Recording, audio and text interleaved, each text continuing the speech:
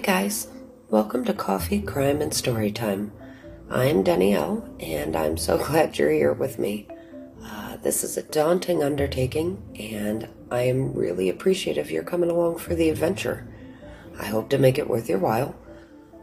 When I first started kicking around the idea, there was a lot of self-doubt, but two of my utmost truths are, number one, I love a good story, and two, I am the queen of talking to myself.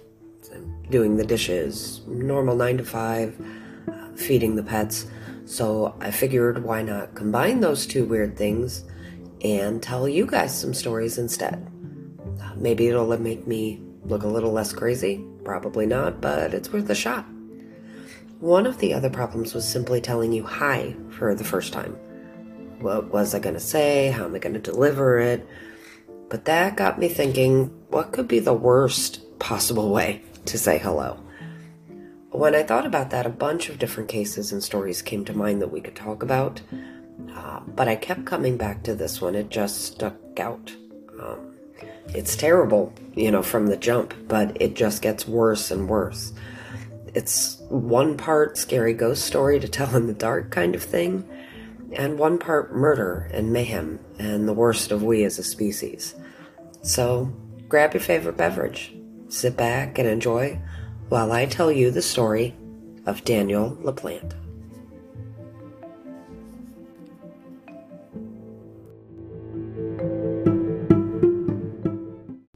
To talk about Daniel Laplante, we almost have to gloss over his childhood, and this is tough because there were many incidents in his childhood that, in my opinion, of course, which doesn't count for much, but here we are, shaped him. But because he was a minor, those records are sealed, we have few facts to go on. Suffice to say, Daniel was born in 1970 in Townsend, Massachusetts. He suffered a myriad of forms of abuse, predominantly at the hands of his own father, ranging from physical, emotional, and even sexual. His school life was rife with struggles as well. He'd been diagnosed with dyslexia, and he had very few friendships. During school, he was actually referred to a psychiatrist, and this should have been a turning point for him.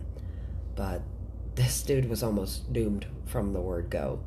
His own psychiatrist sexually abused him during their sessions. Once again, a figure that should have been there to help took advantage of him. During this time, he was also diagnosed with hyperactivity disorder on top of his dyslexia, and he began to act out in more ways. He started stealing, small-time break-ins around the age of 15, but he didn't just take things. Sometimes he'd actually leave things, or move the owner's items around just enough so they knew someone had been there. I don't know about you, but that seems somehow creepier to me than just breaking in. It's almost a mind game of sorts. And for someone who probably felt that they hadn't had a lot of control over things, that was probably a really heady feeling. It was around the age of 16, so 1986, that the events that border on almost urban legend took place. He somehow got a phone number from one of the local houses that belonged to the Bowen family, a dad and two daughters. It's speculated that he might have gained this information during a break-in, but again, not 100% sure on that information.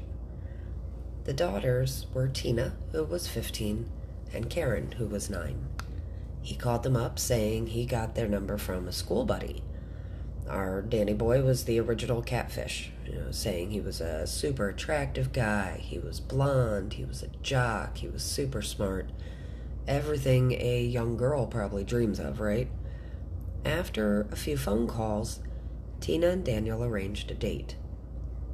Imagine her dismay when the polar opposite arrived at her door. Dark, greasy hair, plain, unkempt, and awkward Daniel.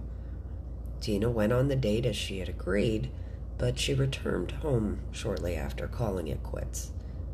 Unfortunately, during that very short time, Tina had given Daniel enough info that he hadn't had before. She and Karen's mom had passed from cancer, and they only had their dad left. In later stories, Tina would say he'd made her uncomfortable. He'd seemed hyper-focused on asking questions about her mom's passing, how she felt about it, how much she endured, just really wanting to know, basically, how sad it made her feel. When she returned home, she figured she'd never see him again. Boy, was she wrong. Now, because it's the 80s, Tina and her sister did something I myself remember doing at that time. They performed a seance trying to contact their deceased mother. Granted, I wasn't looking for my mom, but I do remember plenty of sleepovers that involved a Ouija board and very scared whispers. But later that night, in their case, the girls heard knocking against their bedroom wall. They thought it had worked. They were speaking to their mom. They asked questions, and the spirit seemed to knock in response, akin to the Fox sisters or the Bell Witch kind of thing. This went on for a few nights, to the point where the sisters couldn't sleep at all anymore for all the knocking. And then it was more than knocking.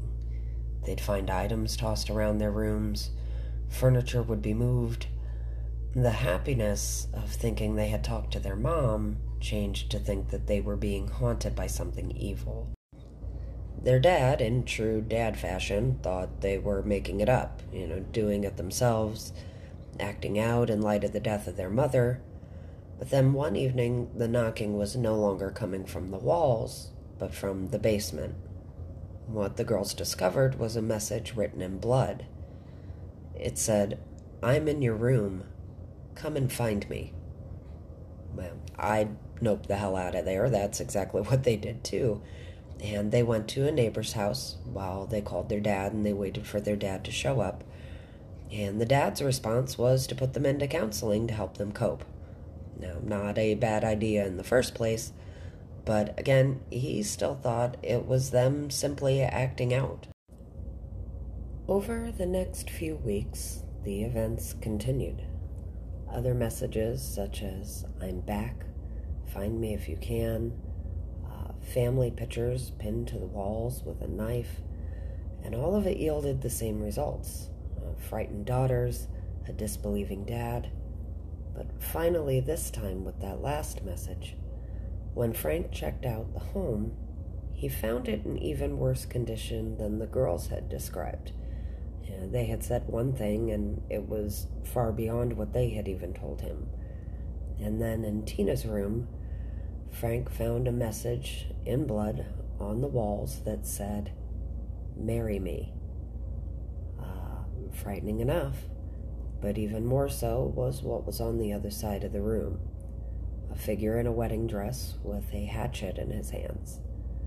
Danny Laplante stood in a wig and makeup and must have given Frank the fright of his life. Laplante managed to escape after some tussle, and Frank called the police. He told them it seemed like he'd almost just disappeared into the walls. The police determined the messages had been written in ketchup and began their search of the house. Soon they discovered a cupboard built into one of the walls in Tina's room, and behind that cupboard was a crawl space. And in that crawl space was, you guessed it, Daniel Laplante.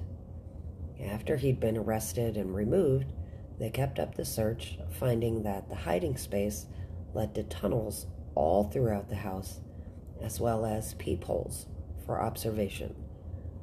Talk about frightening. That's even worse than a ghost in your house, personally, if you ask me.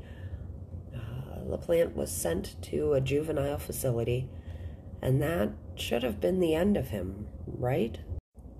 Well, that's where you'd be wrong. Do you need a refill? You might consider it before we get to the next part. This is where our story turns from almost lore to gruesome humanity. Fair warning, there's some graphic stuff ahead, so proceed with caution. You see, Laplante was released from the facility in October of '87. He went immediately back to burglary and during one of them he actually managed to obtain 2 handguns for his theft. In December that same year, he committed the acts he is most known for, the murders of the Gustafsson family. Andrew Gustafsson arrived home to a sight more horrific than anyone could think of. He found his wife Priscilla face down in their bed. She had been shot multiple times after having been raped by Daniel Laplante. She was 33 years old, and at the time of her death, she had been pregnant with their 3rd child. Andrew's 5-year-old son William was discovered drowned in the upstairs bathroom, and his 8-year-old daughter Abigail had met the same fate in the downstairs bathroom. The murder was quickly linked to Laplante, who had skipped town and broken into a woman's home and kidnapped her and taken her with her vehicle. Thankfully for her, she managed to escape, and Laplante had been spotted. Within 48 hours, he was discovered in a dumpster. Hair belonging to sweet little Abigail Gustafsson was found in his sock. Thanks to that evidence and other key points, he was sentenced to 3 life sentences for the murders of Priscilla, Abigail, and William. In 2017, he appealed for a lighter sentence, claiming he was sorry and he was reformed. Do you think that's the case? Me? No. And it's a comfort to know that his appeal was denied, and Laplante will spend the rest of his life behind bars. Sadly, Andrew passed away in 2014, so he did not get to hear that the final appeal was denied, but you have to imagine it's some kind of comfort. Ironically, the story at the beginning did not come to light until after the murders.